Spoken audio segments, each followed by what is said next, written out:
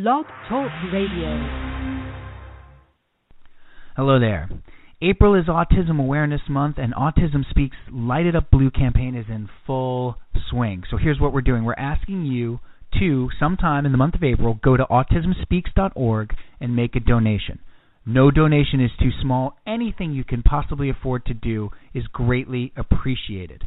Autism Speaks will use your donation to help continue to provide families with resources and support, to fund research to discover more treatments for autism, and to advocate for the autism community. Please go to autismspeaks.org sometime in the month of April and help Autism Speaks light it up blue. Go do it. All right, now time for Ready to Unload with Cal and Sam Pete. Nice. Good evening, ladies and gentlemen. We're tonight's entertainment. Hold the phone. Hey, brother. This is serious. We could make you delirious. Just a bit outside. Just gotta stop, man. We keep having the same conversation.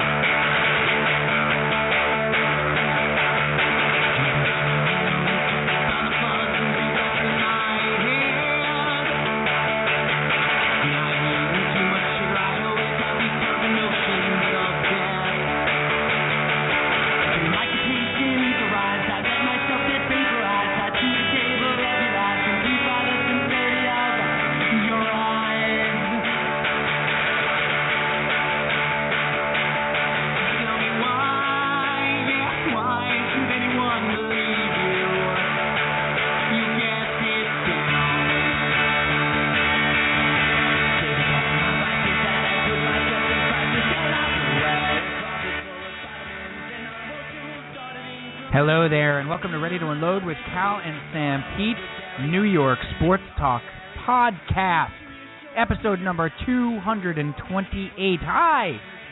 Welcome to the program. I'm Sam Pete,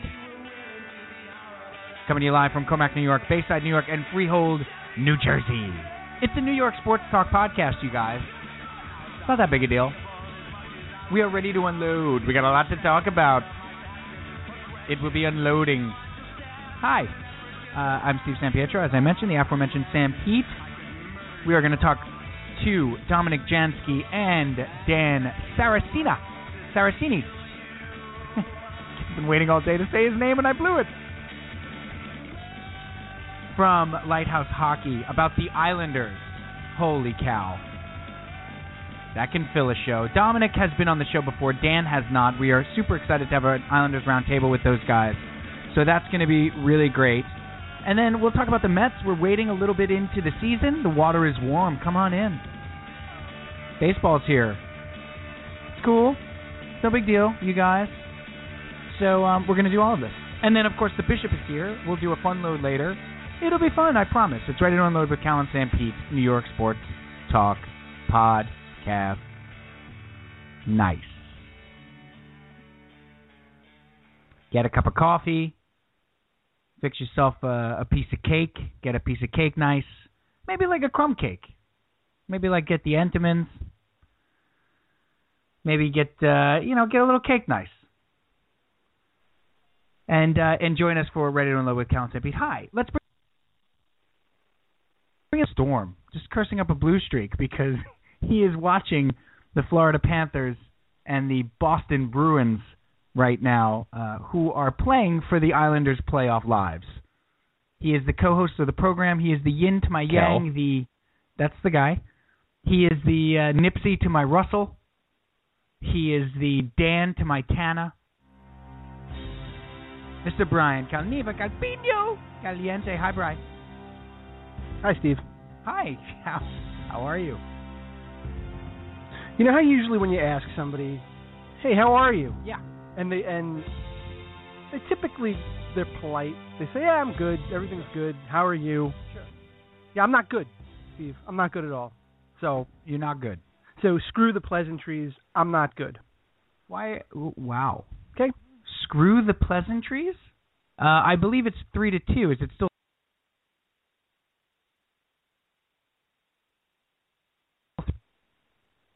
I'm a little behind. Hello. What's that? There's a bad connection here. I'm sorry. What'd you say? Oh, okay. Let me see if I can rearrange this here. Hold on. Can you still hear me? I can hear you great. Okay. Is that better? That's fine. I can hear you. I said the Bruins were losing 3-2. Right. That's right. It's 3-2. It was 3-1. They just scored. It's now 3-2. Right. There's about 5 minutes left in that game. Maybe. Right. Yeah. Okay. We had a little Skype problem there, but we've got to figure it out. I had to adjust my microphone. Better now? Is this hot? Is this hot action? Great. Great. You're doing great. Let's stop talking about it. When people exchange pleasantries, yes, usually you're extraordinarily cordial. I warned the Bishop Pop Culture PJ that you may actually raise your voice tonight.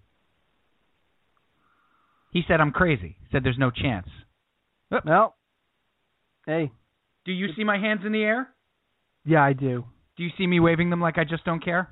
No, that I don't see. No. Okay, let me do it again. Hey, look at you. Do I look like I care? 4-2, Florida Panthers. Okay, great. Okay? All right? Oh, okay. It's all better now. Yay! Stop look at me yelling raising at my me. Voice. I'm raising my voice. PJ. Stop yelling at me. Yeah, everything's fine. Let's have a party. Sing the song. Ooh, the hand in the air. Like you just don't get. Is that the song, or am I singing the wrong No, song? I was thinking more of the Tracy Bonham song, Mother, Mother. Mother. I'm thinking of a different song. That has Mother in it. Yeah. Are you thinking of Mother by Danzig? I'm thinking. Because no one should ever be thinking of that song, ever. Mother. Mother. Think about the lyrics to that song.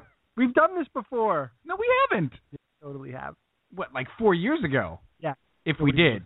Because I think it was pre-PJ, I feel like. Pre-PJ. What is that?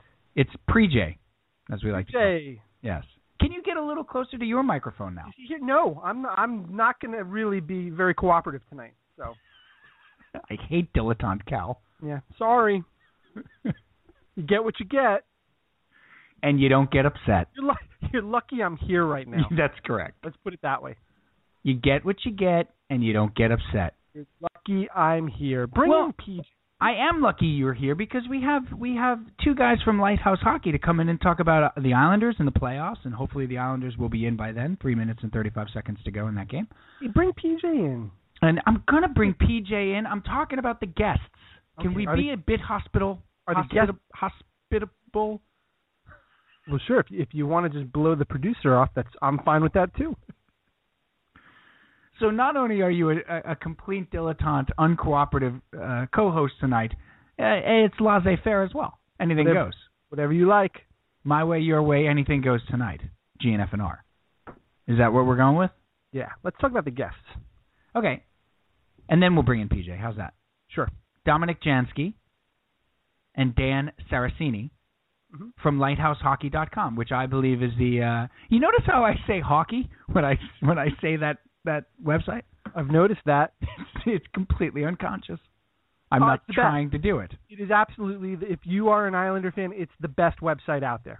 It is the best fan-run Islanders blog by far. And that's not the Islanders point-blank guys do a fine job, but Lighthouse Hockey is where you're going to get a really interesting combination of guys who are Corsi-driven, and then guys who are just old-time hockey guys who like to who quote-unquote trust their eyes.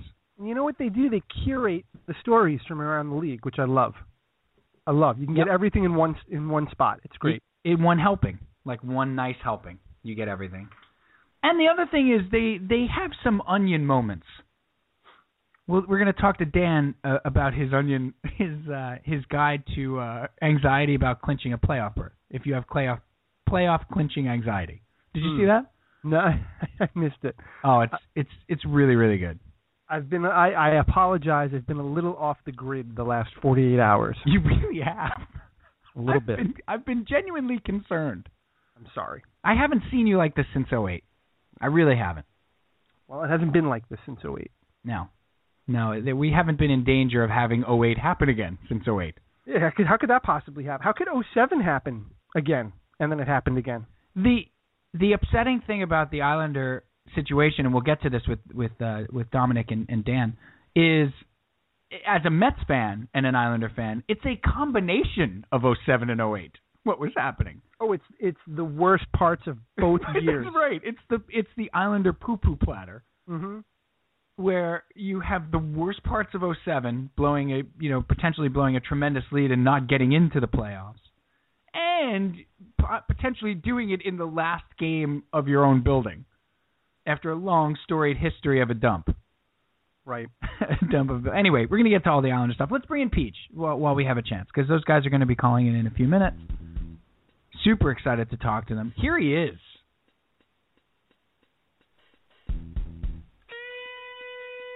What is happening? What is up? Did you know that? No. I mean, literally, what is? I have not heard Cal this upset since the waiter brought him white wine and he ordered red. Since Friends went off the air, he was very upset then. Wow. Yep. I know. I just gave away a little bit of a trade secret. Very upset when Friends went off the air. Everybody knows that. Yeah. Hey, PJ, what's up? What's up, buddy? Did you approve of the Ross-Rachel resolution, or did you just go, I knew they were going to do that? While we're being topical, you mean? Why not? How were we on Alice on the Brady Bunch? Did we like the way that wrapped up with Sam? I thought you were asking about Linda Lavin. How were we with Flo and Vera and Alice? Your Honor, he opened the door with Friends. Actually, I believe I did. Yes, thank you. And watch yourself, counselor. Objection overruled. I'll allow it. But watch yourself, Cal, sir. Withdrawn. And why not go all the way and just pair up Joey with Phoebe? Why not? Right. Why not go the whole 9 yards? Right. Anybody like that movie? They did that. Yeah. They did that movie. Perry did that. Matthew Perry did it. He went the whole 9. He went the whole 10 yards too. He did. Right. Featuring your favorite. My favorite movie killer, Amanda Peet. Movie killer. She's a project killer. Who's in this? Amanda Peet? Oh, I'm going to pass. Steve, you have no acting career. Yeah, I'm all set. Hey, how's PJ doing? I want to know how PJ's doing. So do I. How is PJ doing? Fantastic. Just got off the bike. Did a quick 5 miles. What constitutes a quick 5 miles for you? Well, I mean, there's a leisurely 5 miles where I'm gonna stay on the bike because Game of Thrones is on, and I don't care how far I go. And then there's 5 miles when you want to just get 5 miles done. What about? And then is there a determined 5 miles as well? That's what that is, I think. I feel like there's the heavy breathing 5 miles. Sure. I gotta be honest. Any mileage I attempt on a bike right now will involve heavy breathing. That's how out of shape I am. If I attempt the half a kilometer to the store bike ride, I'm breathing heavily. It's bad. Well, we're going to start that club though. We're going to start the Let Ourselves Go club. Are we doing that? Yeah, we're going to get together. We're going to get together every week at the Applebee's, and we're going to talk about. I can't believe what I did to myself this week. Oh man. This is among the worst ideas you've ever had. No, I think it's great. I've got T-shirts made up already. It says "Breathe heavy, breathe loud." That's right. And breathe proud. It's on the back. That's great. I've got the slogan for the back is pancakes every morning. We're having pancakes every morning at the Let Ourselves Go Club. That's what The Rock says too, right? Isn't that The Rock slogan? Pancakes every morning? He does not. He does not say that. Breathe heavy, breathe loud. And on the back, have pancakes every morning. It's not so much a slogan as it is just a mission statement. That's more. I think we can come up with the 10 laws for this later. This is going to work out. Right? This is going to work out well in the fun load, where we're figuring out the bylaws of the Let Yourself Go Club. I have dreamed about being a member of this club for about 10 years. Does Patti LaBelle sing the theme song? Patti LaBelle does sing the theme song. Is it One Moment in Time, or is it like... Just Let Yourself Go song. It's a sassy song. Just let yourself go. Like that. That's right. My bad. Right. And we have to walk very confidently down the street, all in a line with our T-shirts. Till we get winded. Yeah. Well, we're going to get winded, of course. We get winded. Oh, the Let Yourself Go. We're all grasping our lower backs. Oh, boy. Hey, Peach, I believe one of our buddies from Lighthouse Hockey is on the line, so go grab him. Hey, go get the phone, Peach. Phone's ringing. Hey, get the phone. Answer the phone. Hey, pick this up. Ghostbusters, what do you want? The Let Yourself Go Club. This is gonna be something. Are you prepared to talk to the Lighthouse Hockey guys? Why wouldn't I be? Because I'm a little concerned about how you're feeling about the Islanders right now. That's all. Look. I'm a professional. Let's keep professional. What? Podcaster? I'm a professional fan. I'm a professional fan. You are a professional fan. I know when and when not to act out. Can I ask you a question? This is not a time to act out. Yes. When did you give up your amateur status and go pro? I think I might have been 7. I think it was an early. Was it because of the Islanders, like in the midst of their second Stanley Cup run, or? No, I would. I would have gone pro on the Mets. Yeah. Back in maybe 84. I would say I went pro in 84. Yeah, probably 84. Right? Doc there. Yeah. Wally Backman, Davey Johnson, first year as manager, 19-year-old Doc Gooden, 17-6, 276 strikeouts. That's when you go pro. Feel like you go pro the first time you're really upset by what happens. If that's the case, I went pro when I was 5. Oh, come on. And I went to a Met game and I cried when they lost. Or it could be I could have gone pro, and we're going to bring Dan in just a second from lighthousehockey.com, the Islander blog, the Islander website. And Dominic hopefully will be calling in a few moments as well. If that's the case, Cal, quite seriously, probably when the Islanders lose to the Edmonton Oilers on their drive for 5, and they lost that last game, yeah, I did weep as an 11-year-old or 10-year-old. Really? I think I had just turned 11. It would have been the spring of 85. Yeah, I had just turned 11. Now you've outed yourself. And, yeah, well. Do the math, everyone. There goes all those acting jobs. I'm not Blythe Danner. It's going to be okay if I... The lady never revealed. I wept. I wept openly when they lost that. I can't remember the first time I cried over a sporting event. Yeah. I'm not ashamed to say that's not the last time. No. There's been plenty of times. I wept over a sporting event. Wow. Okay, so you're a professional fan. You'll be fine. I believe Dominic is calling in again. Let's bring these guys in. They are the brain trust of lighthousehockey.com, part of the SB Nation of blogs. Dom, as I said, has been on the show before. Dan has not, so let's welcome them both to the show, and we will do so now. Dom, Dan, Steve Sampietro, a.k.a. Sam Pete, and Brian Calvi here. Hey, guys, first of all, thank you so much for taking the time to join us. Thanks for having me. Yeah, my pleasure. Dom, welcome back. Good to have you. You promised us you would come back on when the Islanders were in the playoffs, and guess what, everybody? Perfect timing. The Islanders are officially in the playoffs as the Florida Panthers beat the Boston. Spoiler alert! Boston Bruins tonight, 4-2. So that backdoor man, the Islanders, they don't really back into the playoffs. They still controlled their own destiny. They still had 2 games left that they could have easily won and hopefully will. So, guys, you guys were just talking about times when you cried during sporting events. And this may have been one had the Panthers not won that game. I got to be honest with you. I've been under a lot of pressure lately. I don't know if I could have taken another day of, oh, my God, can I do this? But thank you, Florida Panthers, for taking care of business. Yeah, I think we should send them a fruit basket. And something nice. We're going to get them something nice. Whatever they want. Yeah. So, I appreciated it because that way I could root on Ottawa beating the Rangers and with good conscience here.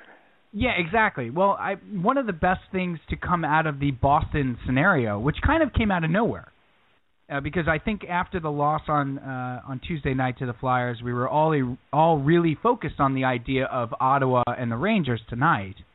And then, of course, the Rangers decided to dress 7 or 8 guys right from the street. Which is, which I think Tim guess, Robbins was for their center. I believe Boomer Esiason got some ice time tonight, which is nice for him. Tim Robbins, Boomer Esiason, and Liam Neeson were the top line. Right. In this scenario, though, Liam Neeson's a goon, right? Like, he has a special set of skills. Oh, yeah. He has a certain set of skills, and he uses them. He's definitely the power forward on that line, definitely. I mean, he's big. He's got good range. All that stuff Pierre McGuire likes to talk about. Right. When they do those Garden of Dreams charity events at the Garden, and they have all the celebrities dressed as Rangers, that's what it looked like tonight. That's what it was tonight. That's right. I might have seen Taylor Swift out there. Taylor Swift just got a shift with the third line, and she really... So, no, but one of the nice things about this Boston scenario was not having to root for the Rangers tonight. Like, I told all my Ranger fan buddies at work, like, look, and they're all, giving me grief, and I said, look, I don't need your team. I don't need them. The Florida Panthers and our old friend Roberto Luongo, former Islander, is going to come up big for us tonight, and they did. So, guys, the way I want to do this, because and Dan, of course, welcome to this. Am I saying your last name correctly? I apologize if I'm not. It's Saraceni? Saraceni. That's correct.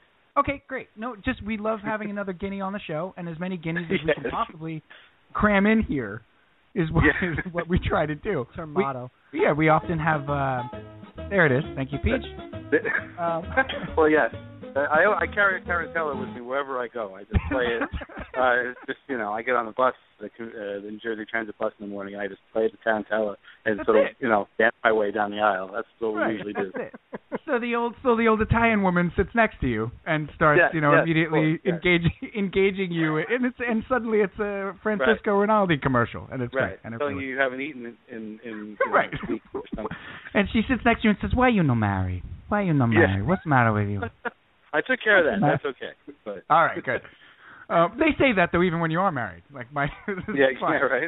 My Aunt Dolly still hasn't figured out that, yes, I am indeed married. It's been a number of years now. I have 2 children. Why you know my Steve? Why you know my? I am. She's right here. Yeah. Right. So I think the easiest way to do this, guys, since there are 4 of us and we're going to roundtable. Cal and I have done this at different times with some of the Jet beat writers and stuff. We've had some success roundtable-wise. I'll kind of Cal and I have some questions in mind that we'd like to run past you guys.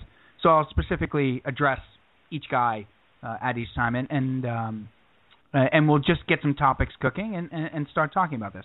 Obviously, the tone of the show, we're joking around, but the tone of this conversation has an entirely different feel as of 10 minutes ago, now that the Islanders are, in fact, in the playoffs. But, and I'm going to throw this out to you, Dom, to get started, they still have a very big game tomorrow night.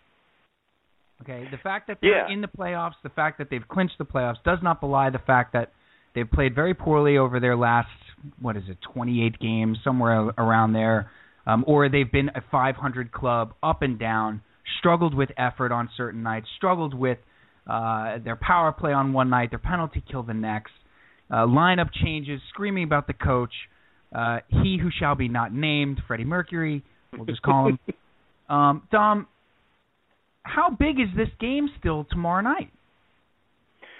Well, yeah, it's, obviously you want to see them get back into a little better form, and they've had some issues that have, cut away at that form over the last few weeks. I think it's big because they don't want to end up with the worst seed and the sort of doomsday scenario of facing a hot Rangers team in the first round.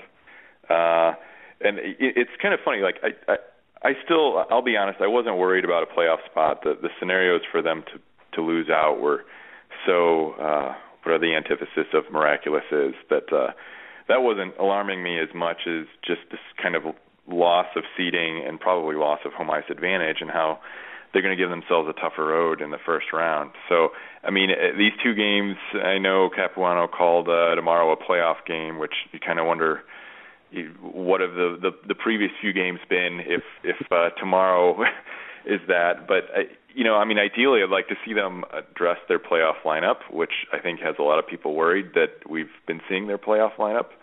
And you want to see, all systems clicking again like it has been earlier in the season.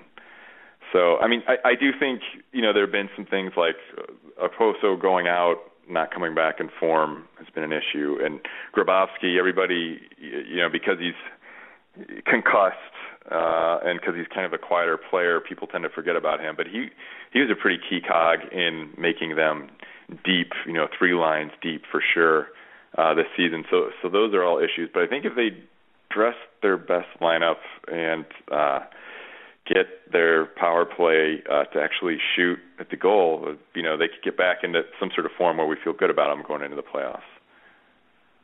We're going to talk about the lineup a ton. That's a great point, Dom, because and we're going to talk about that in a bit. I do want to let. Obviously, neither of you guys are Met fans. Is that correct? No.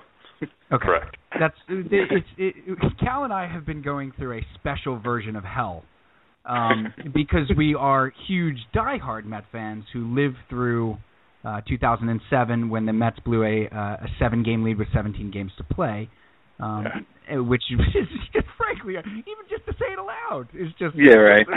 They're all ridiculous people. And then of course in 2008 they failed to make the playoffs on the last day of the season. And close their building that way, the great dump of ours, Shea Stadium. So Cal, in particular, I'm going to let Cal jump in here. Cal particularly was having flashbacks to this combo platter of 07 and 08 and seeing this all happen with the Islanders. Cal, they're in. Okay, you and I we've been doing the show. We've not been able to talk since then. Please tell us how you're feeling. Well,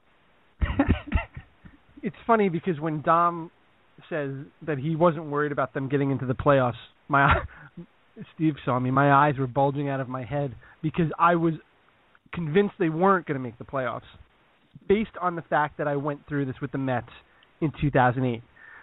It was just becoming eerily similar to the way that it ended in 2008 with the whole building is closing. They should make the playoffs. What could possibly go wrong? And it just was getting very tense in there. But I am able to breathe now. Thank you to Florida. But I have a question. Oh, go ahead. I'm sorry.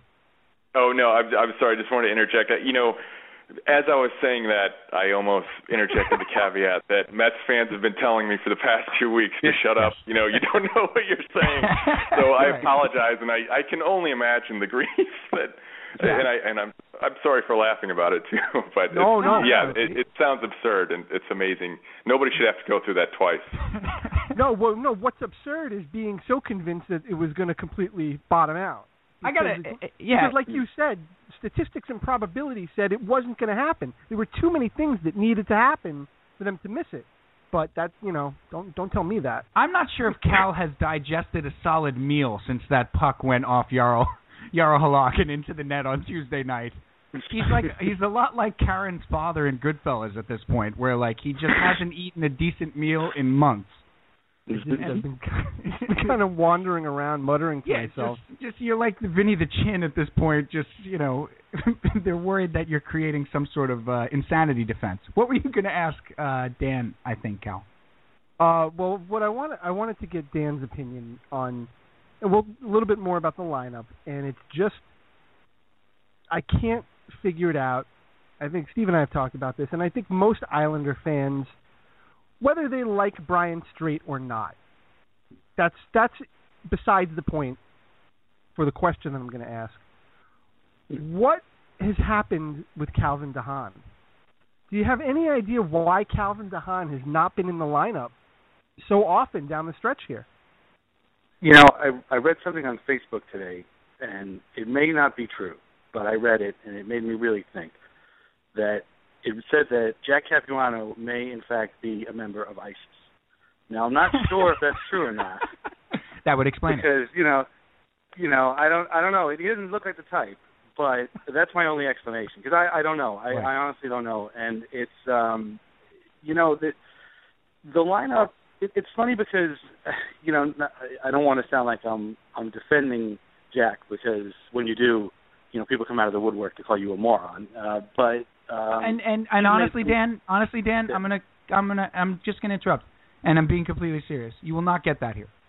Absolutely. Okay. Seriously, like we may disagree with things. I've been not against Capuano. I don't think Capuano's a great coach. I haven't for a long time, but that kind of thing is, and I know you guys get it all the time on your site, and that's why you're a little skittish about it. That's that's just silly. Right. Well, feel free to defend Jack. Oh no, that's okay. I mean, the lineup is the big thing, and I think a lot of their problems can be traced back to lineup decisions that really don't make a whole lot of sense. Right. It's the stuff out of Jack's hands, like Dom was saying. Jack didn't detach Tyler Poso's retina. That wasn't his. Are you sure? Idea. Yeah, I'm almost sure. I don't know. I haven't seen. We never got the full story on that.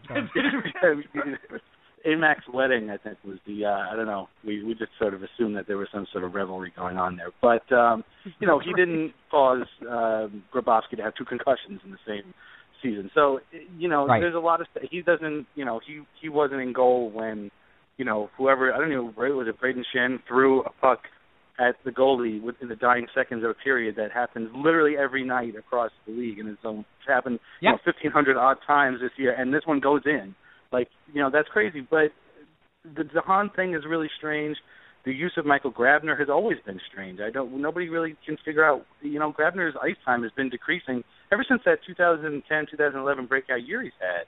His ice time has gotten less and less, and we see a guy with some of the fastest wheels in the league and a good penalty killer and a guy who is, capable of making things happen. And okay, so he doesn't score as much as we probably would like, but he makes things happen. And, he goes from having, I don't know, whatever it was, I don't even know, but 16 minutes a night to 15 to 14 to 9, and you're like, well, what is going on here?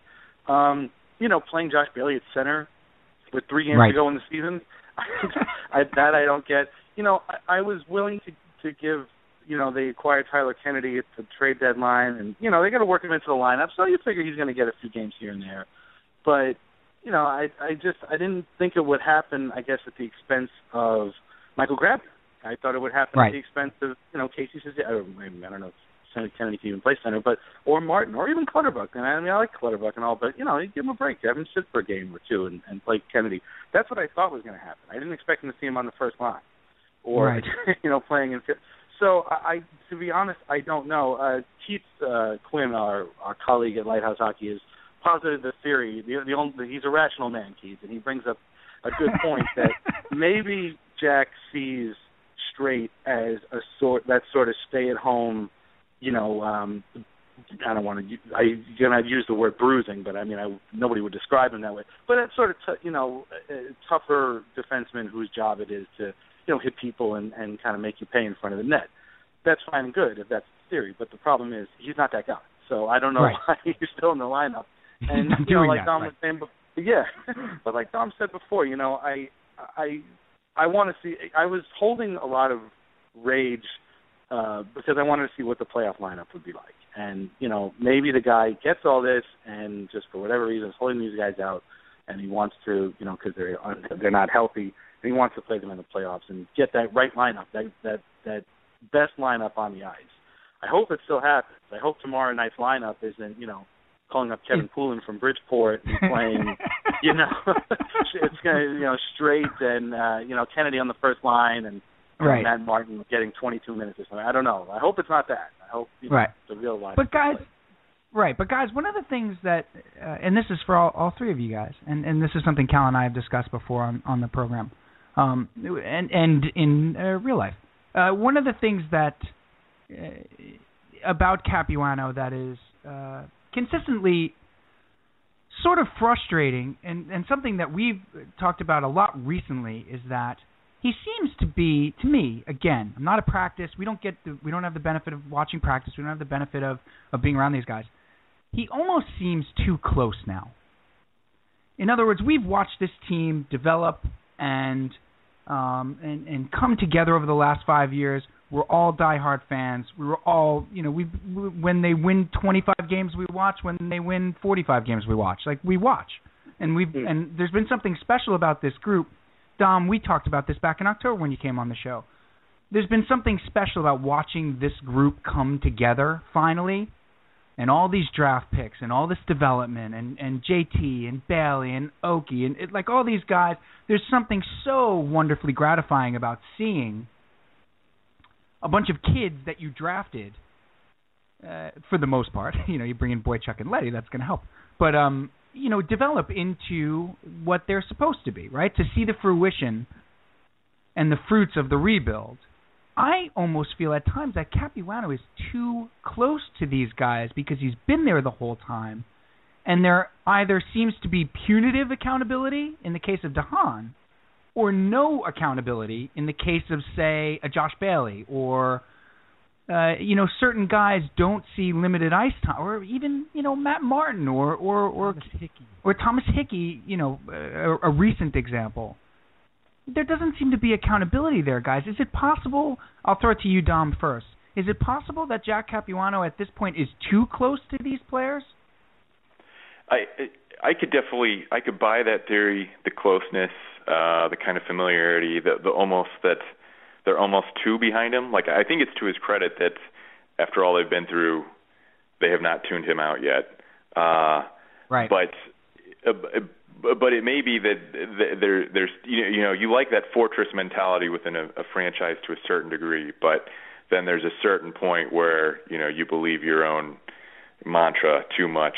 I don't know about the accountability part, just because I think that's a harder one to gauge, and I feel like sometimes the signs we get, what we think are punishings or non-punishings, end up being something else. To me, and which is more alarming, really, is that I think there are just some fundamental misreads in how he does handle the lineup. I mean, I think he's done a lot of good things, and I think that they play up-tempo and exciting, and those things are probably to his credit, but it's, I can't put my finger on it, what he's overthinking. Like just to go back to the straight DeHaan thing briefly, I mean, DeHaan was Hamonic's partner as a regular through the first half of the season.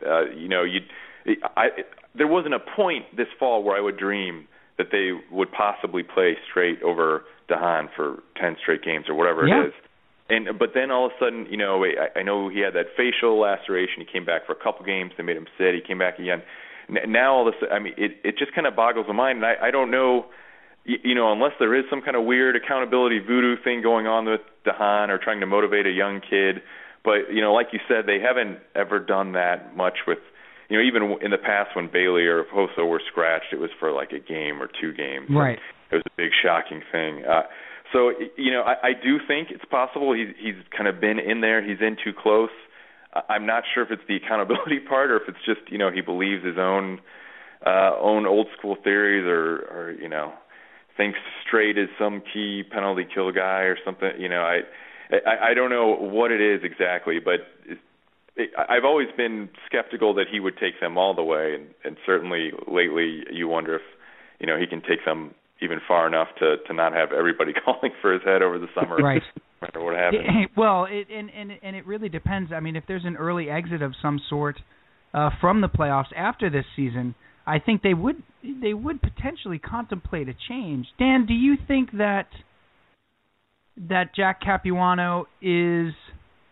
I'm going to be really interested to see him in this playoff series, right? I feel like he's got a lot to prove here. Yeah, I mean, it's funny because I wonder, you bring up a good question about whether or not he's too close to the team, and when you wonder about his future, you kind of almost wonder if Garth Snow is too close to Jack Capuano. Right. And to be honest, I don't know. It's possible. I mean, like Dom said, you wonder if there's something. And the Islanders are a historically tight-lipped organization from top to bottom. I mean, even the players, like, they don't ever say anything interesting. I was telling somebody a few weeks ago that Nick Leddy is great. He's like the worst interview. I never thought I'd see a worse interview than John Tavares, but Nick Leddy makes Tavares sound like Muhammad Ali. Like he never says anything, so he fits right in with these guys. Right. And so when you say like, well, Gahan, we want more fire out of him or whatever it is that Capuano was saying, could just be a total smokescreen for something else that's going on. And players always want to play, so their answer is always going to be, well, I was in the lineup. Well, what do you expect them to say? So we don't really know, and we can't, so it's hard for me to really answer, if he's on the hot seat because there's so many, things going on behind the scenes. I mean, with Islanders fans, he's been on the hot seat ever since they gave him the job because nobody wanted him. They fired him. Yeah. They fired Scott Gordon because they lost a billion games in a row in November, and they brought in this Bridgeport guy, and all of a sudden they got hot. And, they made it really interesting. That was the year Grabner went crazy, and Al Montoya was, doing all kinds of wacky stuff too. And, at the end of the season, it was like, well, wait, this guy's still here? Oh, okay. And now it's like 5 years later. And so they're stuck with the guy. I don't know. I don't know if, the Islanders also are a team that likes to promote from within. So, maybe this summer Todd McClellan is a free agent or whoever. Name your coach who's going to get fired. I mean, Claude Julien might already be fired for all we know. So, there's going to be a lot of guys that are available, and even if they are, I don't necessarily think that the Islanders would reach out to those guys and bring one in. But that all things change. I mean, if God forbid, we've avoided one doomsday scenario, but if the Islanders really, lay a serious egg in the first round of the playoffs and just look like garbage and can barely get out of their own zone and get destroyed, I think even Garth would have to think, oh, geez, I'm friends with this guy, but I got to do something here for the team and, make a move. I don't know. I don't know. It'd be interesting. But, I'm with Cal. Like, I was really nervous about even making the playoffs. Now that they're in, I'm hopeful. It's amazing how, manic or what is bipolar you can be.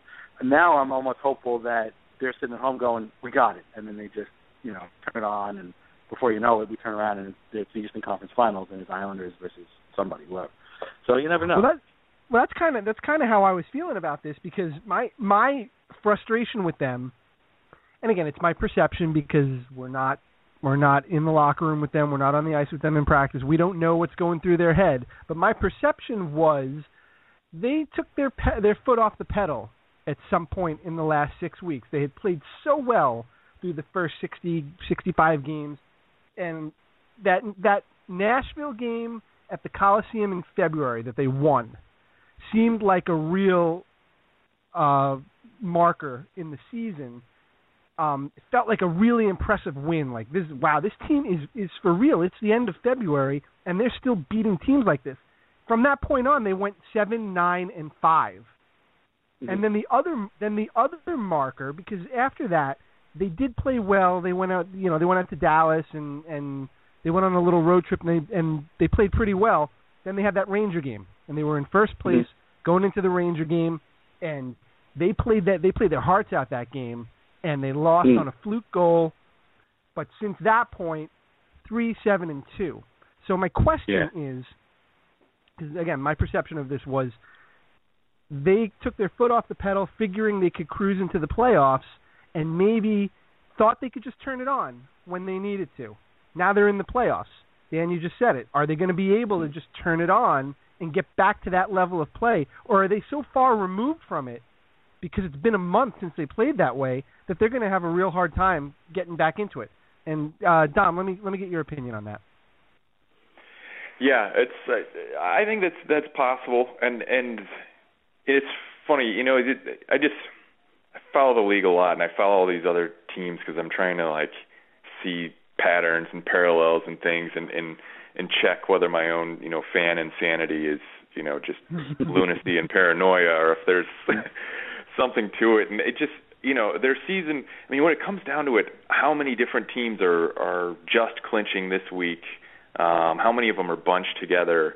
It's in the grand scope of things, had they gotten to this point total or clinched with 2 games left in any other trajectory, I think we'd be pretty thrilled.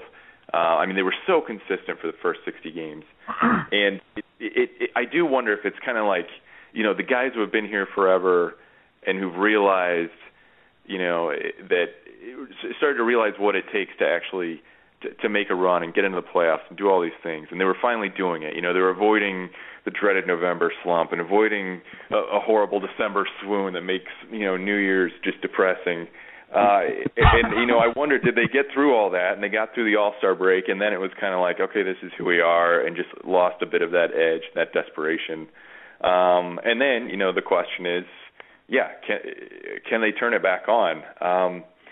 I don't know. I think it'll have to do with who they're matched up against, how they're played, and also probably, whether they make the in-series adjustments that might, come from the staff itself rather than the players. I'm gonna let me jump in for a sec, Dom, because that brings up something that I wanted to touch on, and it goes back to Jack Capuano a little bit, but it also goes back to the coaching staff, and that is, and I think your points were completely both of you guys. I think you're absolutely on point. Cal and I actually had a very interesting text debate the other night when we were watching that the horror of the Philly loss.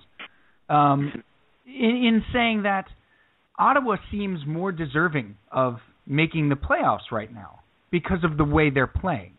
So is it better to be like a middling 500 team for 50 games and then lights out for 32 and really hit your stride, and all of a sudden you put together, out of those last 30, 60 possible points, you get 50 of them or something ridiculous, after being sort of this middle-of-the-road 500 team for the first part of the year? Or is it, is it better to do what the Islanders did, which is storm out to 90 points, and they've gotten 8 points in the last 6 weeks?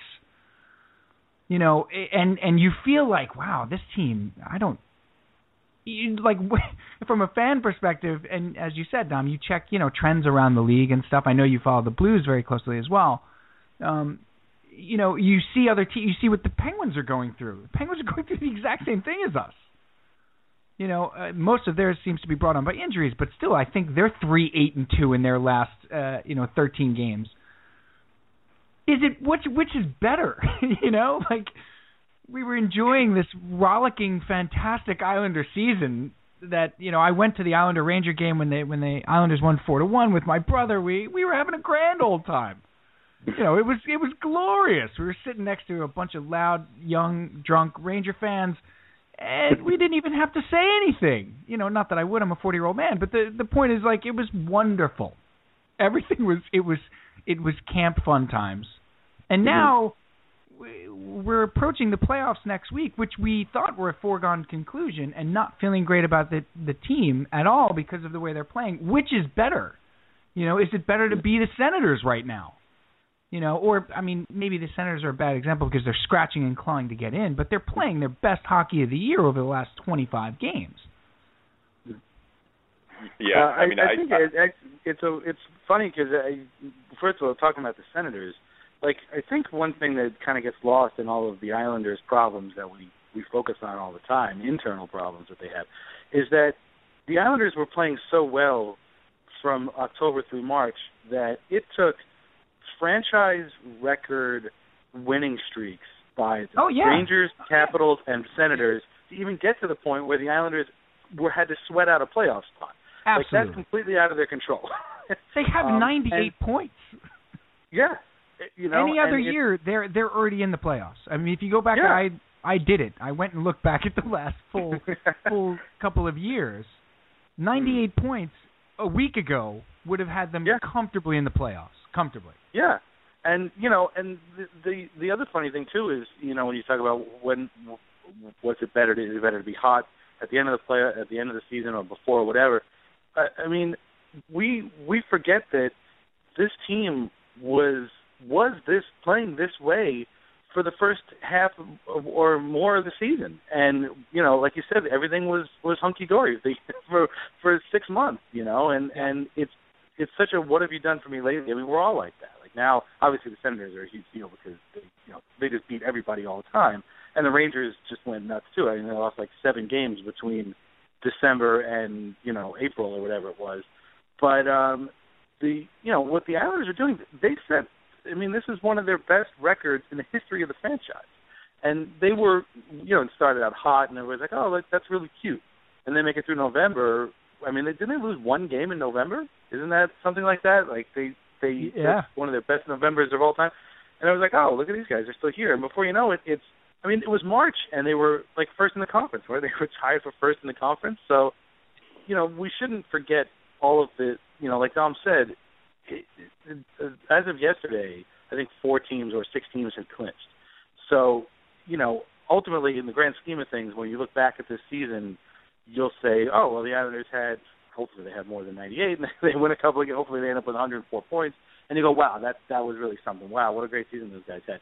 Nobody's going to remember that they had to sweat out a Panthers victory over the Bruins 2 days before the season ends to clinch the playoffs. Like, that's not really going to be something that people are going to remember. And, in the grand scheme of things, it would have been awesome if they had been one of the first few teams to clinch, like the Canadians have been sitting pretty this whole time, but they just weren't. And slumps are going to happen, and unfortunately it happened for them at a terrible time under some really kind of strange, weird circumstances, and hopefully they can turn it on in the playoffs. But, I think ultimately it's been a good season.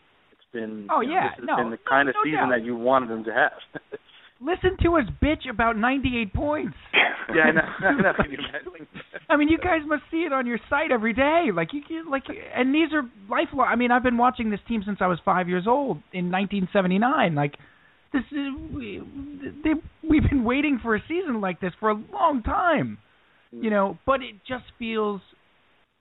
Well, let me turn it back to the question I had about coaching, because I want to take it back on the ice, because you guys do such a good job at Lighthouse of talking about on-ice stuff. Like, a lot of times Cal and I admittedly get caught up in the ancillary BS of being a fan, and it's part of the conversation. It definitely is, but there are on-ice things I want to, and Cal and I want to talk about with this team heading into the playoffs. So they can only potentially play, I think it's Washington, Montreal, Tampa Bay, and the Rangers.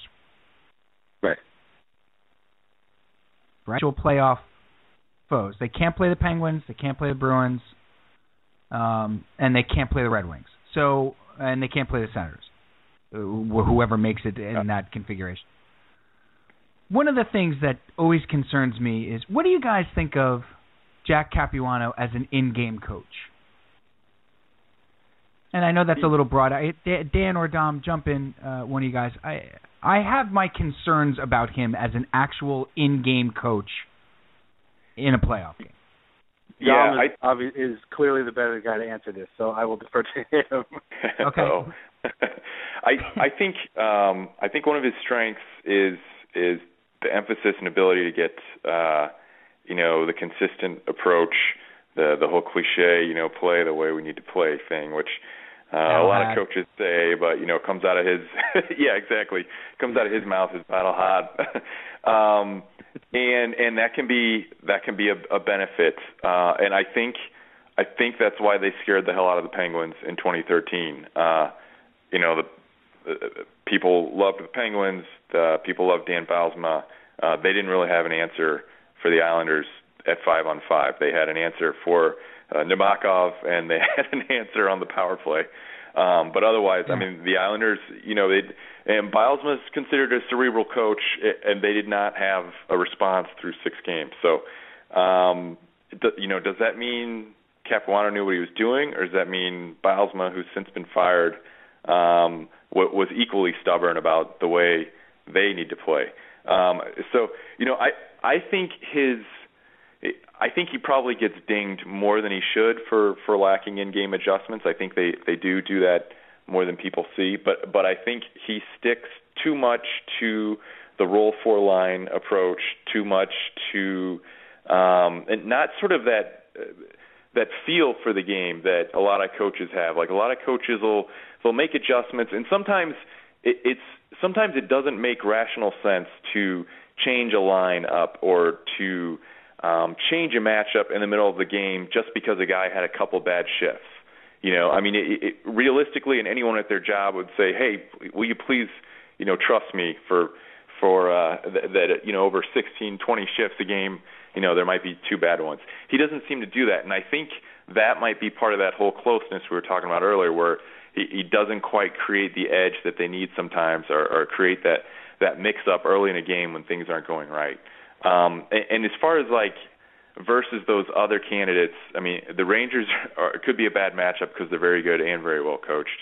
The Canadians could be a tough matchup because they've had the Isles number, but really that's Carey Price. I mean, if a fan base is more distraught with its playoff team than the Islanders fan base is, then it's the Canadians talking about Terry. And Tampa Bay, they've got probably a good coach, I think, in Cooper, and a really good team. So I'm not sure, because I think adjustments, the time you really see when coaches do them and pull them off is in these series where teams are playing each other game after game after game. Right. And we've only seen one example of that with Capuano. And depending on how you look at it, either he did fine or the coach he did it against, everybody, in retrospect, overrated, because he ended up getting canned and sticking to his guns, which didn't work year after year.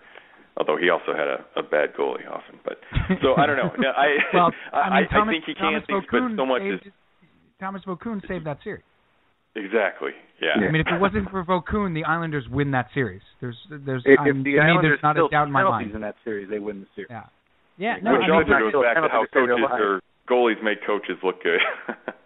Basically.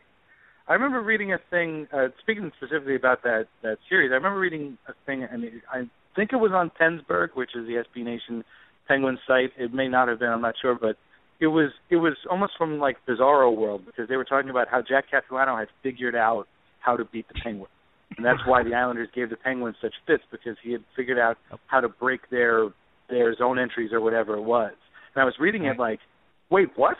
Like, really, Jack? Oh, all right, well, good for him. Like, Cappy, seriously? So they drink a lot of Icy Light in the Steel City. They drink a lot of. That's drinking and blogging right there. Don't drink and blog, everybody. So that's like Don was saying.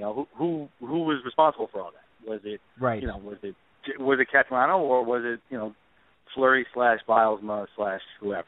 And we can't really tell from where we are. What I'll ask you, Dan. What's up with Oposo? What do you think is going on with Kyle Oposo? He's definitely seems a step behind since he's been back. Do you think he's just still trying to get back his legs after being out for so long? Do you think he's just not comfortable with whatever line they're putting him on? Because he hasn't seemed comfortable on either line. What do you make of what's going on with Oposo? I mean, I like Kyle a lot. I have his Lego figure at home, his little Lego mini figure. That seals it. Yeah. That definitely seals it. I think that means you're going steady. I don't even know if that's we have some kind of relationship there. But he's always been kind of a streaky guy. It's eye injuries are weird. I mean, usually I thank God he came back. I mean, sometimes, especially in hockey, they're really debilitating. I kind of almost feel like he came back a little early, and which is something kind of rare for the Islanders. They haven't really done that. I mean, anytime a guy is suspected of having a concussion, they've kept him out for a good long while. I mean, Wisnowski's missed a lot of time with, head injuries, and Hamonic was out for a little bit longer than people would have wanted a couple of years ago, and now Grabowski too. You got to be careful with that stuff, obviously. But I feel like Kyle may have come back a little too early, and I feel he may have been given, that spot back maybe too quickly. They're good. That's a weird line, and I don't know if they've ever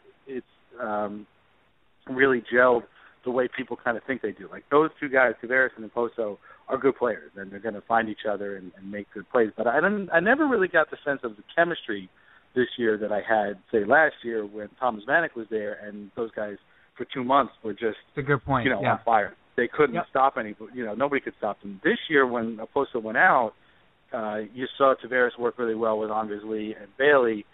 And, I don't know if they had necessarily chemistry either. They just sort of kind of found each other. And, Bailey is a guy who drives people nuts, but he's good at, getting the puck into the zone and keeping it there sometimes when he's not turning it over. But, and Lee, of course, and, Lee is that net front guy, and, Tavares is Tavares.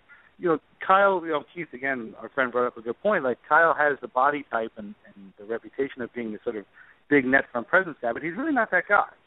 Never has been. And when he's streaky and he goes on those streaks where he's not scoring, he tends to stay on the outside and take shots from out there and not get in those greasy areas, those dirty areas, like Cappy likes to say. And I just maybe he's a little gun shy. I don't know. I feel like again, like you said, he's a step slow, and I don't know how he gets that back. Apparently, his conditioning was good throughout that his recovery period. Yeah. I feel like he'll find it again.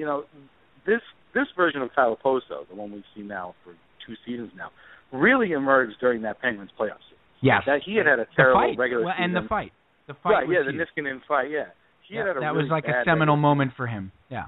Right. And since that moment, he's been essentially the Islanders' top winger. That's his gig now, and he got it from that series, and he's kept it because he's remained productive this whole time. So again, maybe it's wishful thinking. Maybe I'm just happy that they finally clinched and I can sleep now. But maybe he turns it on, starting next week, and just gets right back to being Kyle Oposo of November, December, when he was looking like he was going to have 30-goal season. Well, that's what I'm thinking, and Dom, I want to get your opinion on this. We're all kind of expecting, now that they're in the playoffs, that Oposo is going to now be 2013 Penguin Series Kyle Oposo.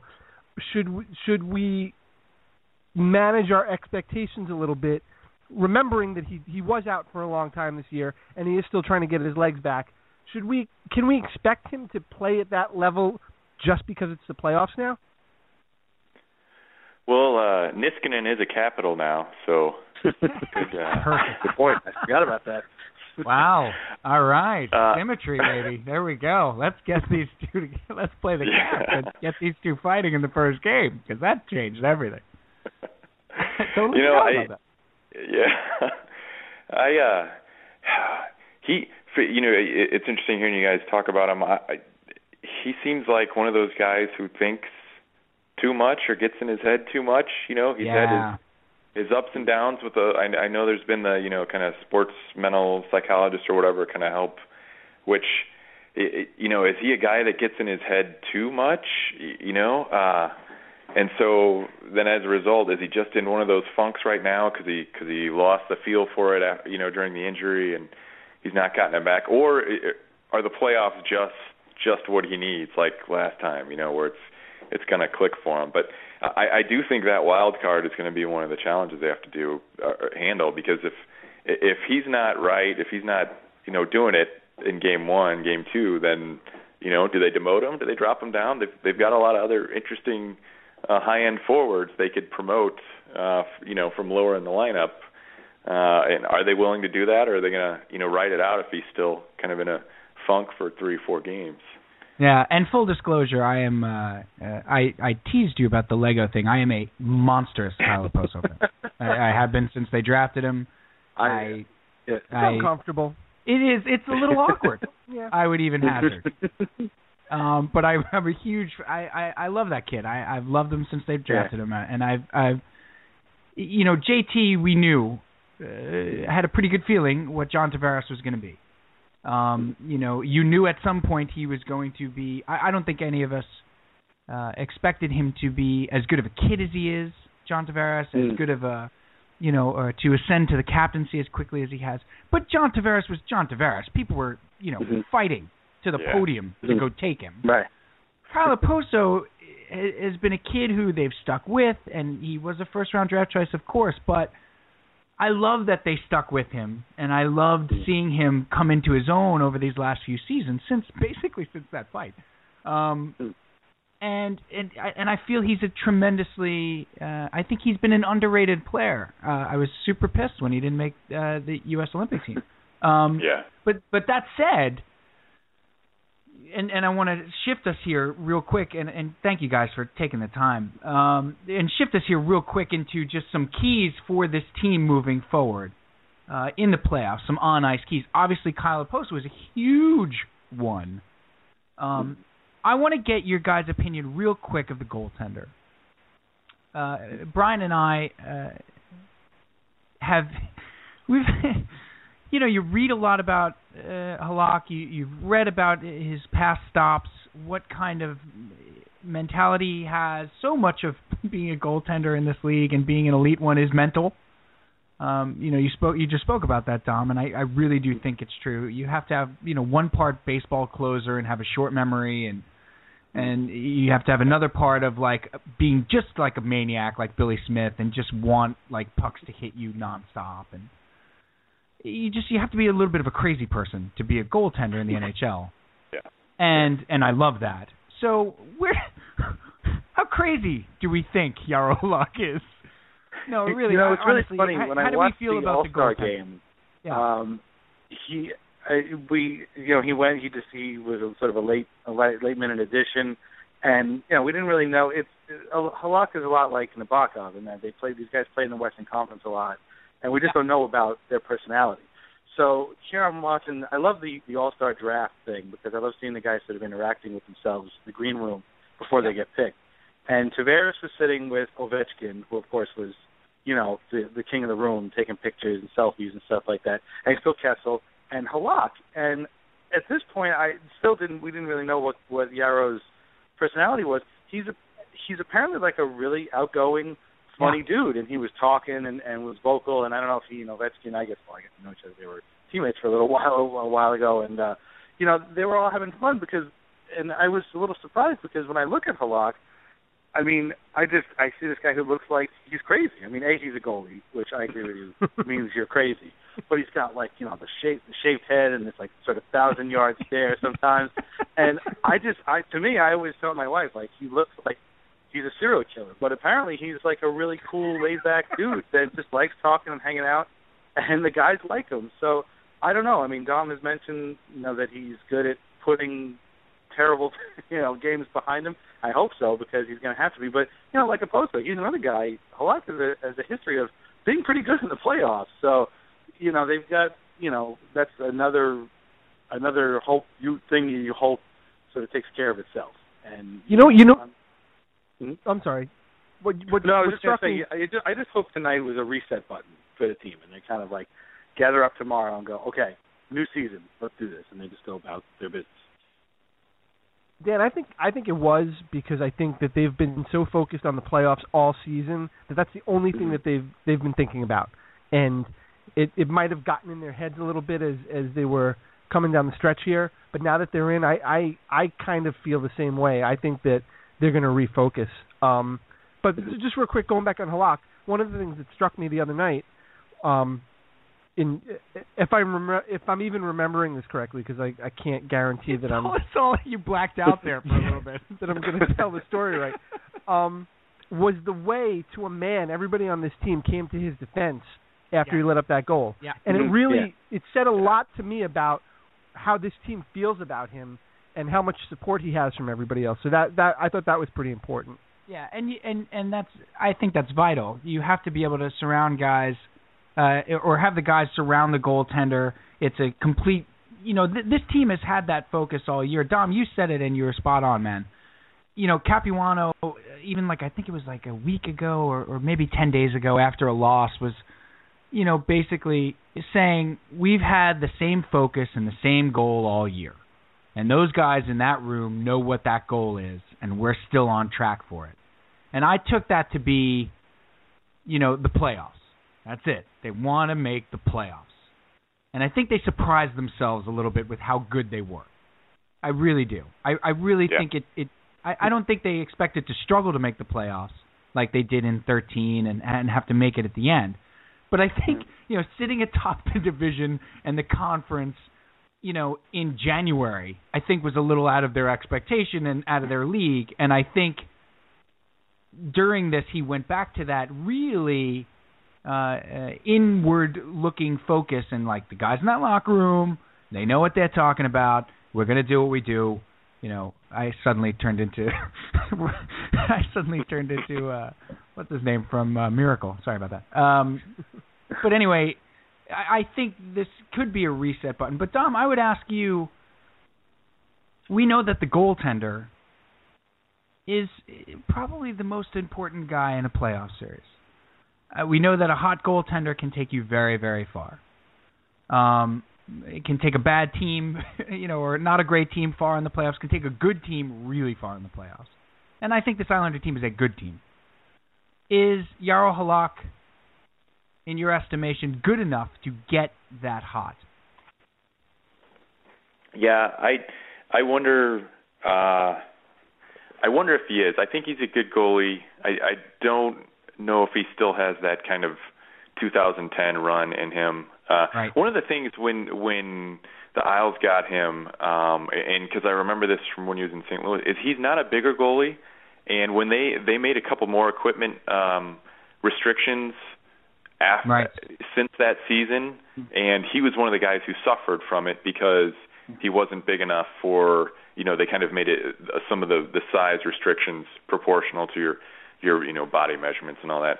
And I wonder if that took away a couple little percentage points from his game where, he's not going to be a hot super guy for the playoffs. But at the same time, like even when he was doing that in Montreal, his biggest benefit or his biggest strength is that consistent, sound, calm approach. And yes. There's talk about whether, players believe in advanced stats and sort of do the super rational analytic stuff. And I think the last domain of that is going to be how players think about their goalies, because I don't think players are rational about goalies whatsoever. And all that mental stuff and that body language and how, if the guy's crazy in the crease, like swimming all over or giving up, like I think that has an effect on teams in those tight, tense situations. Hockey is such a battle of wills, and one of the things that can most quickly deflate guys is, that feeling that, Fleury just...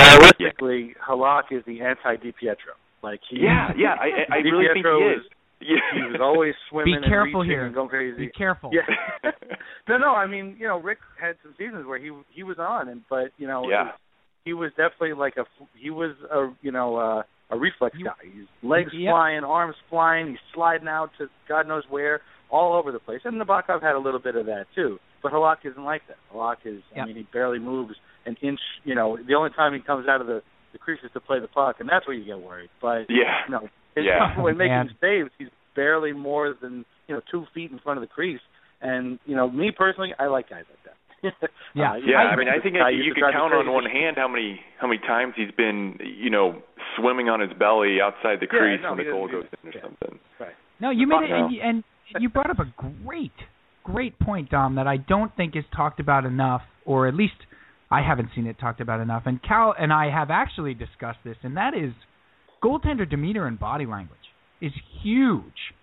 Like I remember, watching Kevin Poulin in a game, and like seeing Poulin literally swimming in the crease, literally, like drowning in the crease, and he would give up a goal, and you could see, Travis Hamonic just be like, God, you got to be kidding me, and they don't want to throw their guy under the bus, but you can tell when especially D guys, when they don't have confidence that their goaltender is going to bail them out when they make a mistake, or they don't have confidence that when they need a big save or a momentum-changing save that guy is going to make it, or if he gives up a crap goal, that's the end of the night.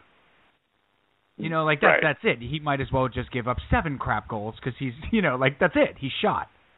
And why am I busting my tail in front, that's right. Of this guy, That's right. You have to have that as a goal. Like I said before, I think it's that closer mentality where if you give up the tying run, and you blow a save, you still got to get out of the inning. And you can't, slump down on the mound, and you can't let your team see that you've been beaten. You got to put it. I'm fascinated by Halak because I think there haven't been a ton of games he's stolen for them this year. I agree. But he hasn't needed to. There's almost like a conservation of movement, like when he makes a save. Yeah. You know what I mean? Like he's not all flailing. Last year we were saying, well, if they just had league average goaltending, they'd be a playoff team. And this year he's pretty much given them league average goaltending, and we've been like, no, you got to be better. You got to be better than that. This is terrible. You can't. But it's funny too because we all forgot apparently that he won like 11 straight games and has part of the season. Has won the most games ever for an Islander goaltender ever in a season. This is a team that has had the best money goaltender in the history of the game. Yeah. Arguably. And he won the most games in the regular season, handily.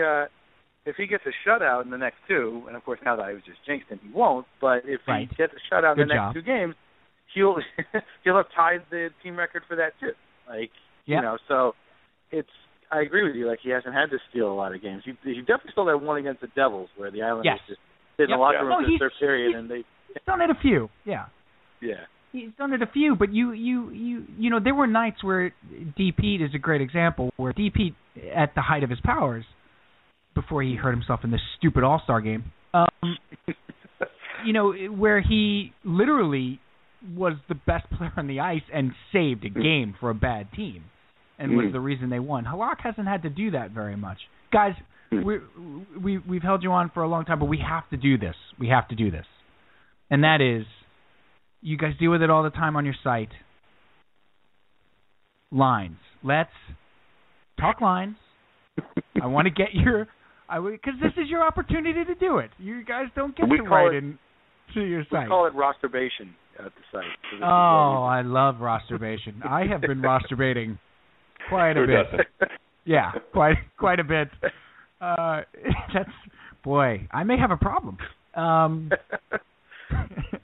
I want to start with, and what kind of parameters should we put on this, guys? Should we say, what lines do we want to see game one of the playoff series? I know, depends on who they play. I was going to say, is it dependent for you guys on who they play, or is there just basically like a playoff lineup you'd like to see? Go ahead, Dom. Playoff lineup for me. I think just get your strongest group out there, please, and let them do their thing. Well, and this is with Nielsen. This is saying Nielsen and Martin are back. Let's say Nielsen and Martin are back. You have all those forwards at your disposal. What lines would you like to see run out there? Go ahead. Go for it. Roster bait. Right here on the show. All right. I'd probably put Anders Lee back with Tavares there, and try Poso out there first to start that as one trio. Okay. I would have Grabner and Nielsen together, even though it hasn't happened in ages. But I would want that combo. If they put Bailey on there as a sort of full defensive conscience, that's fine. And then. In this scenario, Ryan Strome is on a quote third line, but he's getting lots of power play and PK time. I'd want him on the PK. I'd want Grabner on the PK. Right. And then I know I've left some guys out there, but there's no way they're going to fit Martin. But a fourth line of like Cizikas, McDonald, and Kennedy or something, or Clutterbuck with one of the to me, that is a much more dangerous fourth line that still, battles hard and does the body and gets stuff done. But I just, I appreciate what Martin brings to the team overall, and especially through a long season and all that. But he's not as mobile. He's not as defensively astute, and he is more likely to get hemmed in. And now they have some kind of redundancies of other guys who, quote, can do the smart things of chipping it out in desperate situations and stuff. So, I mean, in that sense, that's my ideal that I know won't happen. And the defense should be the same six that they had for much of the year that they haven't been using lately. Right, inexplicably. Dan, go ahead. Well, I mean, again, with the D, I think we all know the best lineup for it. The Hamonic, DeHaan, Boychuk, Leddy, Wisniewski, Hickey, and just be done with it. Just move on. I'm assuming that the fourth line is the same again.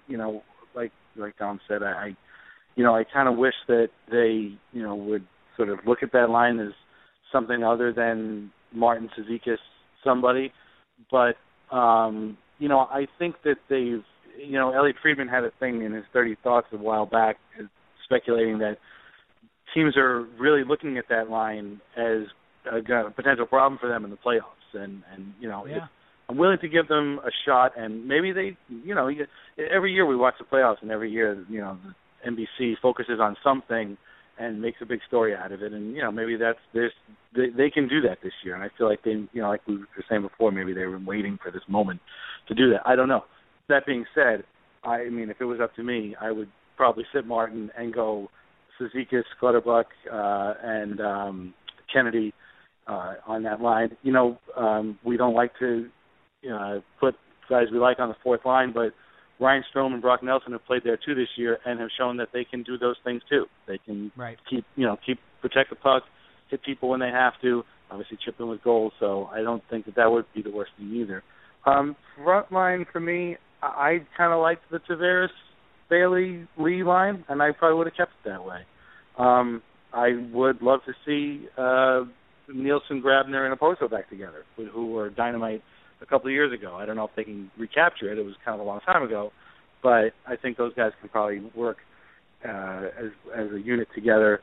And that leaves Strome, I guess Nelson, and Kuhlman, or Nielsen, and Kuhlman, who I think we feel has been an underrated addition this year. That guy is he's a bulldog. He doesn't let you go. He's all over the place. He's been great. He creates really havoc, especially lately. And he's great on the PK. He's very aggressive on the PK, so he's a good guy to have out there too. It's kind of sad, but not having Grabowski makes these decisions a little bit easier. And if he was out there, I don't know, somebody's going to get set who's pretty good, and that's the problem. That's and given the way the last month has gone, I mean, who the hell even knows who would sit? And you're not going to like it. Let's put it that way. Somebody's going to sit, and you're not going to like it. And right. But so I don't know.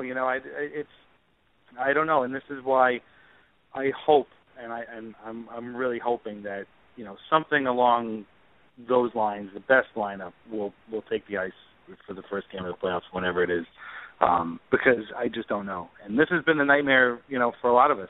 Well, Jack's got the horses now. Will he utilize them? So far, I can't really say for sure that he has. So. Right. And Cal, let's have it. You want mine too? Let's get crazy. All right. So, I really do like Strome and Tavares together on that top line. So do I. I think there's an interesting dynamic there. So if I'm roster baiting, I would put Tavares, Strome, and Anders Lee on the top line. Okay. I like that. I want to get the band back together for the second line. I want to put Nielsen, Oposo, and Bailey together on that second line. I want to try to recreate what they did 2 years ago. Then I like Nelson, Kuhlman, and Grabner on a third line. I think it's important to get Grabner in there for the playoffs. Yeah. The fourth line, and Dom, you said it, there's a lot of redundancy. I'm not a huge fan of what Clutterbuck's been doing lately. So I would actually sit Clutterbuck, play Martin, and go Martin, Cizikas, and Kennedy. I feel like it's really important to get Kennedy in the lineup in the playoffs because he's so playoff tested, and I think he can offer a lot in a playoff series. And then, of course, on defense, we all agree, the six that should be playing. And you don't know. Maybe I want Matt Donovan. You don't know. Oh. That would be just like you. That would be Matt Donovan. It would be just like me. I agree, Cal. I like Strome and Tavares on the top line. I really do. I'm sort of feeling greedy about it. I think it's a good playoff top line, but I like Kuhlman there. I like keeping Kuhlman there because I like the defensive responsibility that he provides on that line, and I like his possession ability in the offensive zone. I just like the way that line clicks. So I'm going Tavares, Strome, Kuhlman, line one. I'm with you guys. Let's get the knob line back together. And Bailey, Nielsen, and Oki. I love that as a second line. I think those guys complement each other really, really well. And I think those two guys make Oposo skate, and I think that's really important. That's why he's got to be on a line with somebody like Nielsen, or a high possession guy like Nielsen or Bailey, or he's got to be on a line with like Grabner. He's got to be on a line with somebody that makes him skate and makes him move. So I'm doing the knob line for the second. Third line, I'm going Lee, Nelson, and Grabner. And then the fourth line, you know, I like that. I like MC squared. I do. I'm weak. I'm just a weak person. It's the best fourth line in the history of hockey, according to none other than John Cherry. So and if it's okay for Terry, you know, it's got to be okay for me. No, I like that line in Game 1. I like that line in Game 1. I want to see what it does in Game 1. It does, though, and guys, we sort of ignored this, and I apologize for that. It does sort of depend on who they play. Mm-hmm. Because I think playing a team like the Canadians, is going to be different than playing the Caps. You know, it's where I might want Kennedy over Grabner. You know, I mean, it's so tough to sit Grabner. I think something's wrong with him, guys. I really do. I don't know if he's physically, if he's physically really ever recovered from the sports hernia surgery, because there's no good reason for him not to be in the lineup. There's really not. But you said it. His ice time has diminished, even year by year. I don't know. Maybe he did something to Jack. Who knows? It's a mystery. It really is. But the bottom line is, I think what we all want to see, guys, is what we feel, and we've been harping on this, the best 12 forwards out there, and the best. Like, give me the top 12 forwards that are available to you. And I don't feel like that's always been the case for Capuano of late. And it seems like he hasn't really taken a lot of these games, quote unquote, seriously when you're playing Eric Bolton. Yeah. I mean, you know, like one game I thought was, good for him. He's playing. What was it? The game against the Devils, right? I think he played that one. And I was like, oh, well, good for him. And then when you see him in the next game, you're like, wait a minute. Yeah, what's happening here? Let's not do this again. Yeah. And to play him 3 games in a row is just ridiculous. Yeah. It's ridiculous. Yeah. It's the same with Strait. When they put him back in the lineup, it was like, oh, well, I haven't played in a while, and, give somebody a break. Yeah. That's fine. And then 20 games later, you're like, what the hell is going on? Why is this happening? And why is he playing with Hamonic? What is going on here? I feel like I'm taking crazy pills. Yeah. I'm telling you guys, there have been times in these last number of games where Travis Hamonic has literally looked at him after a goal and been like, are you serious? Are you serious? Yeah, I believe it. Are you a pylon? Come on, move your feet. Guys, Cal, you have anything else? Oh, one more thing I wanted to ask you, Dan, because we asked Dom this the first time he was on the show, and we like to do this, is a little bit, real quick, of your origin story, becoming an Islander fan. Have you been rooting since you were a young guy? How did you come to root for the Islanders? It's just my dad used to work with guys who would give him tickets. I'm from Long Island. I'm from Seaford. And right. 20 minutes from the Coliseum. I mean, everywhere on Long Island. In Nassau County is 20 minutes from Nassau Coliseum. And he would just get these tickets from guys at work. And I'm the youngest in my family, the only boy. And, he was like, hey, let's go to this game. And I didn't know what to expect. And we went. And we just had a good time. And my dad's from Italy. And he didn't – I love him dearly, but we're two totally very different people. He grew up during World War II Italy, and I grew up during 1980s Long Island. So you could not imagine two separate close, worlds. Very similar. Yeah, very similar. And a couple of things we enjoy doing, watching sports. I mean, we watched the Giants win a couple of Super Bowls, and we watched the Mets win a World Series, and we went to a lot of Islanders games. We also watched a lot of wrestling because when he came here and he couldn't speak English, wrestling was one of the few things he liked to watch on TV. And at the time, the champion of the world was a guy named Bruno Sammartino. From Brucey, where he's from. So we probably ended up going to more wrestling events at the Coliseum than hockey games. But that just sort of got the hooks in. And, back then, I keep telling people this. I don't know if it sinks in, but, back then there was a lot of real pride with the Islanders. Like, it was a real sense of, this is our team, and this is a thing that everybody talked about them. Everybody knew these guys. Like, you knew, Bob Nystrom's mechanic. You know, you knew where Clark Gillies, you know, bought groceries. Like, that was just the thing that happened, and they were such a part of the community. And, you know, through high school and stuff, in college I went and used to get the student discounts and go all the time with my friends, and because it was just about as pricey as a movie was at the time, but they stunk. They were terrible. And you could kind of see, you know, the interest dwindling down. And I think the best game I've ever been to there was, I wasn't at the Sean Bates game, but I was at Game 3, which was the first, you know, playoff game there, that series. It was the first playoff game at the Coliseum in whatever it was, 7 or 8 years. Yeah. And it was super loud through the entire game. There was no lull. And I think they won like 6-3 or 6-2 or something like that. Michael Pekka had a couple of goals. And it was just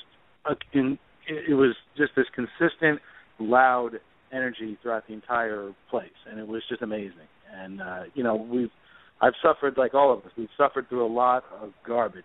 There's a lot of, you know, the Mike Milbury era, the Spano era. I was there. I was an intern there during the Milstein Gluckstern era. Oh, wow. And, you know, yeah, and people asking me, hey, are they going to move? And I'm like, I don't know. I hope not, because I'm an intern there, and I really would like to keep my free job. But I gotta get these credits. Yeah, and it's just, you know, it's funny, you know, Bill Simmons, I think, has said, I'm not a huge fan of his, but he said, you know, you don't pick the team picks you. And I feel that way with the Islanders. I could not imagine rooting for another team. I really can't. I could not imagine. It's just, there's something, and we all think about it, there's something in our personalities that draws us to this team, good or bad. You know, you see something in it that pulls you in. And that's why we're all still here, you know, and it hasn't always been fun, but, you know, I'm in now. I'm not getting out now. It's too late. I'm only 40 years old next year, so it's too late. It's the mafia. Yeah, it's the mafia at this point. Like, there's no leaving. Yeah. It's funny because we said, it's so funny to hear you say that, because Cal and I both grew up on Long Island as well, in Comac, and we talked a lot about, and we're both 40 years old. Cal's actually 41. Trade secret. It's out there. And we talked a little while back. We had this long discussion on the show about them going to Brooklyn and what that meant, and likened the Islanders. And maybe, Dan, you know, this is along the lines of what you're saying. The Islanders are really a unique sports franchise right now. In professional sports, in that they don't belong to a city. They belong to a suburban community. And there's really not much like them in professional sports. They're the Brooklyn Dodgers. You know, my grandmother grew up rooting for the Brooklyn Dodgers, and then she became a Mets fan, which is why I'm a Mets fan, so thank you. But she used to talk about, you know, seeing Gil Hodges at the hardware store. Or, you know, like, you know, these guys were in the community. They lived there. Right. So you didn't just go to the ballpark and watch them. Then you saw them at Pathmark later. Well, we saw them at Pathmark later after they won a game. You know, or you saw them at the Bonwit, you know, when you were getting dinner. And they're really wholly unique. And I think there's a sort of intrinsic love, or there's something sort of woven in there with the Islanders. That's look, I love the Mets, I love the Jets. It's different with the Islanders. It's different. Mm-hmm. It's just a little different because they're ours. Mm. You know, they're. I grew up on Long Island, and they were winning 4 straight Stanley Cups, and they were one of the greatest teams in the history of the sport. And they're ours, and so it's great to hear that kind of story. Can you remember your first game? No, no, I don't. But I do. I have no idea who won or what the score was or who they played. I think it was against the Flyers, but I'm not sure because I remember being really scared, and I remember a lot of people wearing orange. At least one of those games I went to was against the Flyers because there was fights going on in the stands. It was a different time. I mean, there was. Oh yeah. Fights in the stands, a lot of more drunk people. But the one thing I remember back then was LaFontaine. Pat LaFontaine was the big star back then, and everybody was talking about him. Everybody had his jersey. He was the guy, and this was sort of so it must have been mid to late '80s when, you know, the dynasty guys were sort of getting phased out and the new guys were getting phased in. I also remember a guy being mad that Mike Bossy missed a goal. Like, he must have missed an open net or had an open look at a goal and missed it. And he was really mad, and he was, like, cursing at Bossy. And I remember years later, that and being like, are you kidding me? How dare you? How dare you? Yeah, like, how many goals did that guy have at that? If I had, 450 goals at that point at least. Right. If not more. And this guy was really super mad that Bossy missed this open look at a goal. But, it is a community thing. And it's, I always, and it kind of bums me out sometimes when I feel like the Islanders get forgotten a little bit. Even now, like, everybody's talking about the Bruins collapsing and Penguins missing the playoffs and the Kings, oh my God, missing the playoffs. And I'm almost like, hey, guys, over here, like, these guys might miss the playoffs too. Nobody's talking about this. Everybody just assumes that they're going to be in the playoffs. Are you kidding me? Why would you do that? But right. It's such a small group, I mean, it's so funny that, I found this website run by this guy from St. Louis, of all places, who's an Islanders fan. How is that possible? It's just this small, you start with a small community, and there are these other small pockets of people. And we get visitors from all over the place. I met a guy, I was at the Minnesota Wild, the game against the Wild the other day, and I met a guy who's a reader of the site, Chad. He follows me on Twitter, and he's from North Dakota, and it was his first time ever there at the Coliseum.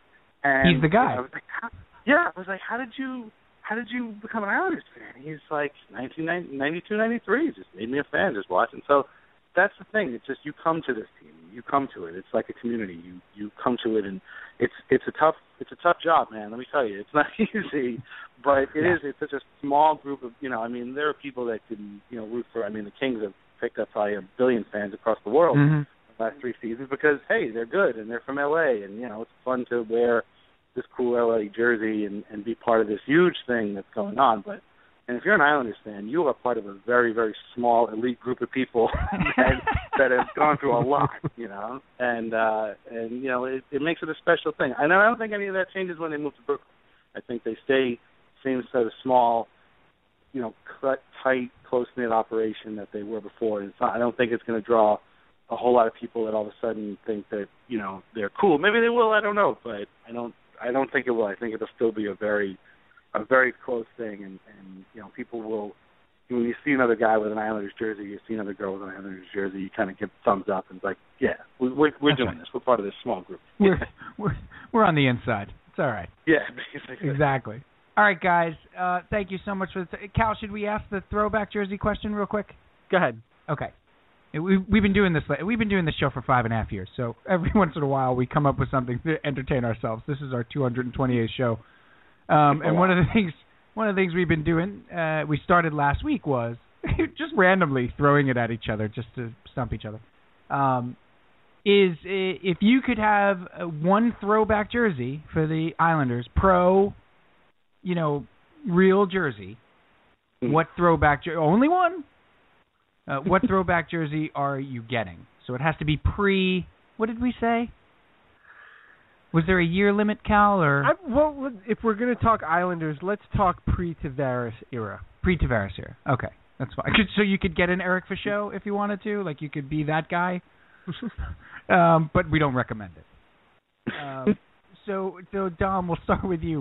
One throwback, Islanders. Ooh. The 350 version. Yeah. It's sad how often I've thought about this and changed my mind.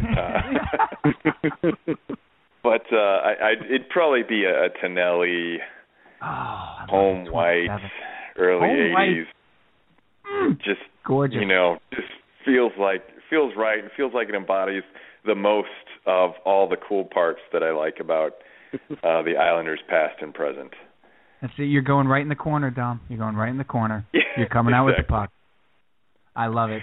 So you're getting the Islander home white 27 Tonelli. Okay, Dan. Yeah. He's my favorite player to this day, and I just talked about him, and I have never owned a LaFontaine Islanders jersey, and I'm so mad because a few years ago they made those vintage Islanders jerseys from that era, and I put it off on buying one, and within, I guess, a year or two, they just stopped manufacturing, and they're gone. So if I want to buy a Pat LaFontaine Islanders jersey, I'm probably going to have to win one in an auction or something, that's autographed, but he's the guy I would go for. I feel like it's, if the Islanders are a small elite group, that post-dynasty era, after the Cups and before the, collapse or whatever, is, just sort of a weird time for the team where they were still sort of good, but not quite. And he was just the best. And, I could watch videos of that guy go down the rabbit hole, the Pat LaFontaine rabbit hole forever. And we'll be in 5 overtimes before it's finished. If I couldn't get a jersey, I would get a satin jacket like Al Arbor used to wear with snaps, like the old starter style jacket. I've always wanted one of those too, but maybe one of those days I'll get that. But magnificent. We will absolutely allow that in the throwback discussion. The snap up satin jacket. Oh, that is hot as hell. Oh, that's super hot. Yeah. Oh, that's great. Cal, what we didn't do the Islanders. What do you got? Oh, and what are you going home white or because that era they were still wearing the whites at home? I would probably go home white on LaFontaine. I have a road jersey ready, but I would probably go with the white on that. Very fair. Cal? I owned a home white Bossy jersey. Yes, I remember this. When I was 8 or 9, whatever it was. Yeah. I'd probably go back and get the road blue one. The road blue Bossy. Yeah, he was my favorite player. Circa 81, 82. Circa. You want the North Stars? 85. You want the North Stars Cup? You want the Canucks Cup? What do you want? Well, 83, 84. I'll take the Oilers Cup. The Oilers Cup. Yeah, that's hot action. I actually have the one I would want. I actually have it. My future wife, now wife, then girlfriend, my wife got me. The first gift she ever got me was a authentic, vintage Billy Smith blue, road blue jersey, and I love it so much. I really do. I can't even describe how much I love that jersey. Billy Smith was my favorite Islander of all time, and but he's got good company. There are other guys I would think about getting just to be, like a Flatley or something like that. But all right, guys, thank you so much for the time. LighthouseHockey.com. It is the place to be. Please, if they make a deep run in the playoffs, please let them make a deep run in the playoffs. And you guys come back and talk to us. But really, keep up the great work on the site. We both read you guys every day. And thanks so much for the time, guys. Hey, thanks a lot. This was fun. Yeah. All right, guys. Great. All right, thanks. That's Dominic Jansky and Dan Saraceni from LighthouseHockey.com. I think we did it there, Cal. What do you think? Sure, we did it. You feel better? We did it. Well, I can breathe, so that's something. You have to feel better after having that conversation. Yeah, thank you. Thank you for helping me. This was the mood ring has gone from black to a pale green. Right.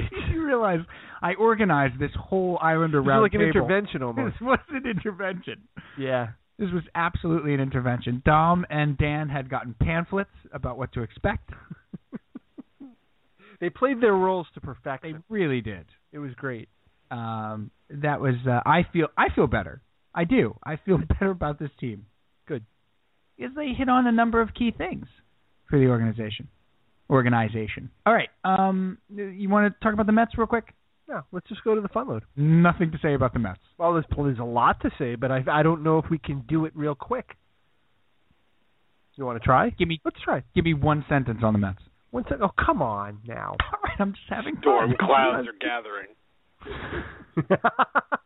I didn't say one poetic sentence about the Mets. I said one sentence. We didn't need Mitch Albom to come in here and talk about the. I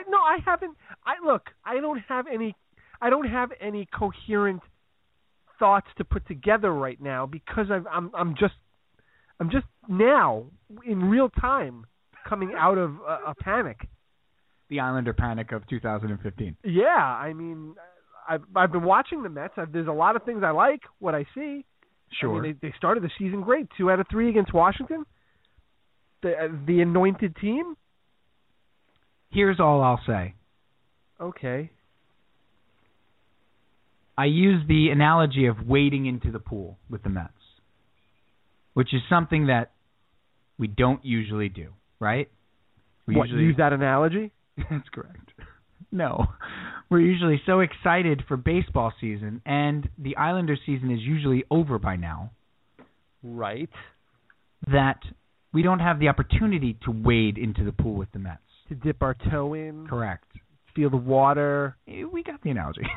Watch for the sharks. We're all set here. Okay. Go on. This is lovely. This is just, I watched the whole game last night. I watched opening day. Today I wasn't able to watch. I was working, but I was listening, and just nice. Just baseball. Just, I like what I've seen so far, and I don't have much at stake yet. No, well, there's not really a lot at stake. I will tell you this. Had they come out and lost all 3 games against Washington, the tone would be much different. So you can't make too much over an opening series. I don't know if it would have been for me. Like, I don't know if it would have had the effect on me that it would have had last year. Or, that's the 2 years presence ago. That's the presence of the Islanders right now, right? That's a big part of it, yes. Okay. Yes. Because this was it's a the huge year. part of it. Because this is the year, and we've all been told this is the year. They're taking back New York. They're winning 90 games. Yeah. They're making the playoffs. If they had come out and lost the first 3 games to Washington, I think worlds would have come crashing down immediately. Yeah, but not on us. You know why? Because we're not buying into that. This is the year they're overtaking the town. Like, I don't care about the rhetoric surrounding this team. I want to see this team play baseball. Right. I haven't watched a pregame show. Haven't watched a postgame conference. The minute the game's over, I don't go on Twitter. and frankly, if I do, I'm looking for Islander stuff. That's it. Like these first 3 games, it's nice for me right now. It's just about baseball. It's just about this team on the field. All right. So then, on the field, the one takeaway from these 3 games is that this team can pitch. Yeah. They pitched the hell out of this series, and we knew they could pitch. Yep. But it impressed me. Yeah. What they did against the odds-on favorites to win the World Series. Yeah. Forget about just your division. So I'll give you another takeaway. You're going to give me a takeaway, or another one of my takeaways from this 3-game set. What sort of literary tool is that? That's a terrible one. Whatever. You're going to give me a takeaway. Yeah. See what I did there? What is that?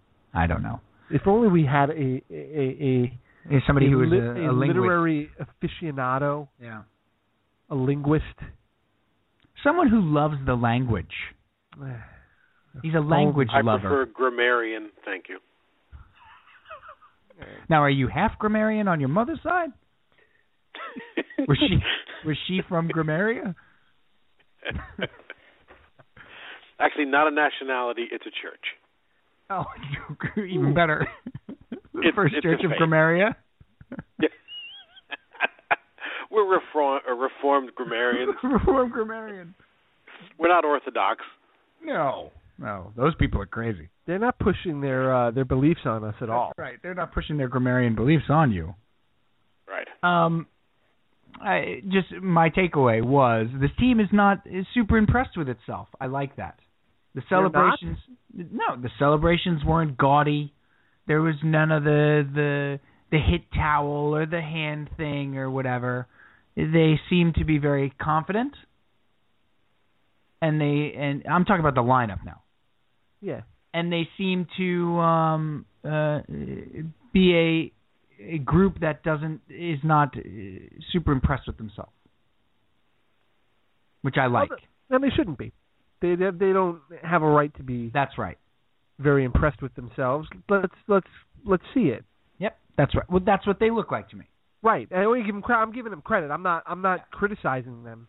They look like a group who was like, you know what? We've talked enough. We're going to try to show you here. Yeah. So good. All right, let's go to the fun mode. 3 games. Great to see Matt Harvey back today. It really was. Ooh. He's really good. He's really good. But you know what? DeGrom is really good, too. Yep, he sure is. Hey, look, Peter Gammon said it the other day on with Francesca, Cal. He said, everybody I talk to says, be careful that DeGrom is not as good or better than Harvey. Now, stop it. Now you've gone too far. No, he's talking about scouts and stuff like that. Be careful. No. That he could be as good as Harvey. All right, let's go to the fun load now. That's ridiculous. Why is that ridiculous? It's going to be better than Harvey. All he said was, scouts have told him, be careful. Look out for the Mets. Did they tell him not to sleep on it? Oh, gee whiz.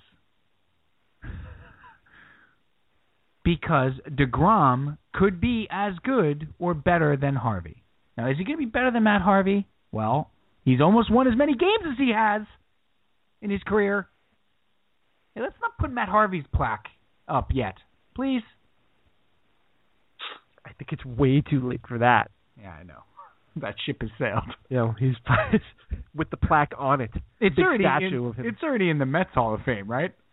Oh yeah, they've the one at Citi Field. That's already in. Right. Harvey Field. Harvey. Changed the name. The Harvey Rotunda. The Harvey. The Matt Harvey Rotunda. I'll meet you at the Harvey Bridge after the third inning. Is the Harvey Apple? Bill Shea who? What? Is the Harvey Apple coming up? Live from the Matt Harvey broadcast booth. The Matt Harvey radio booth. Matt Harvey radio booth. The Rotunda will actually be renamed the Matthew Edward Harvey Rotunda. All right. Enough. All right. Enough.